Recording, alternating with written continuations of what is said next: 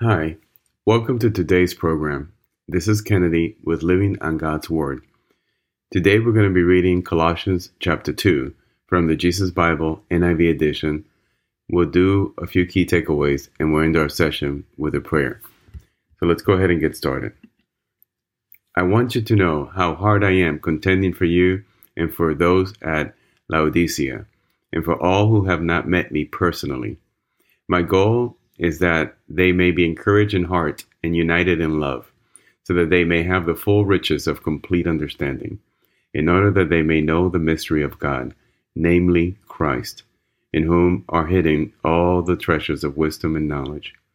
I tell you this, so that no one may deceive you by fine-sounding arguments.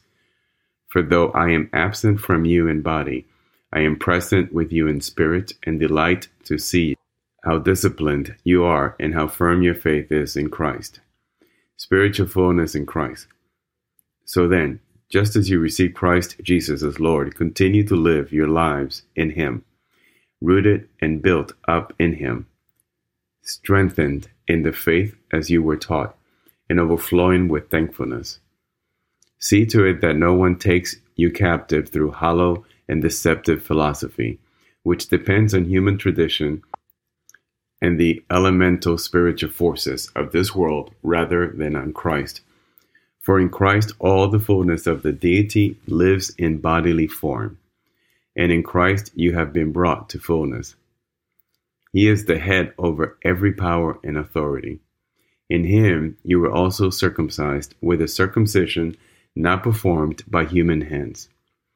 Your whole self, ruled by the flesh, was put off when you were circumcised by Christ, having been buried with Him in baptism, in which you were also raised with Him through your faith in the working of God, who raised Him from the dead. When you were dead in your sins and in the uncircumcision of your flesh, God made you alive with Christ. He forgave us all our sins, having canceled the charge of our legal indebtedness, which stood against us and condemned us. He has taken it away, nailing it to the cross, and having disarmed the powers and authorities, He made a public spectacle of them, triumphing over them by the cross. Freedom from the human rules. Therefore, do not let anyone judge you by what you eat or drink, or with regard to a religious festival, a new moon celebration, or Sabbath day. These are a shadow of the things that were to come. The reality, however, is found in Christ. Do not let anyone who delights in false humility and the worship of angels disqualify you. Such a person also goes into great detail about what they have seen. They are puffed up with idle notions by their unspiritual mind. They have lost connection with the head, from whom the whole body, supported and held together by its ligaments and sinews, grows as God causes it to grow. Since you died with Christ to the elemental spiritual forces of this world, why, as though you still belong to the world, do you submit to its rules? Do not handle, do not taste, do not touch. These rules, which have to do with things that are all destined to perish with use, are based on merely human commands and teachings. Such regulations indeed have an appearance of wisdom, with their self-imposed worship, their false humility, and their harsh treatments of the body, but they lack any value in restraining sensual indulgence. So Paul is basically clarifying for us the miracle of God's grace and God's salvation for us. He's trying to tell us that before our salvation, we were spiritually dead.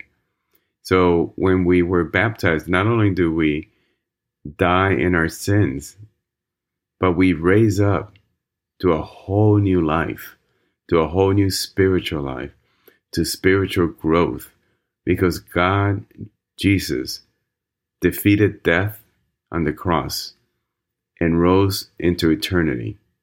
And like Him, we too rise into an eternal life, spiritual life. And so just as they were circumcised on the 8th day, the males, and that signified the entering a community, a Jewish community, the Old Testament. So now, God, through our faith in Him, when we rise up from the waters of baptism, we rise up into a community of faith, but not that of man, but of God, Jesus' community, the church. We rise up into an eternal community and spiritual growth. So let us remember this as we go through our life. So let us pray. Jesus, Father God, thank you so much for giving us this word today.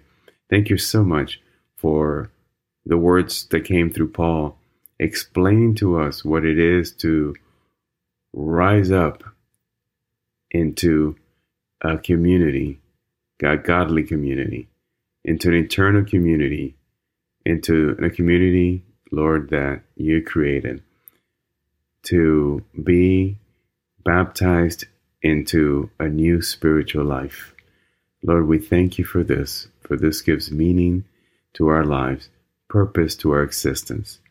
We ask that you send the Holy Spirit to descend upon us and keep us always aware of this miraculous gift of salvation from you, Lord. We ask this in Jesus' name. Amen. This concludes today's reading and interpretation of Galatians chapter 2. We hope that you will join us again tomorrow. God bless you. This is Kennedy, your brother in Christ, always.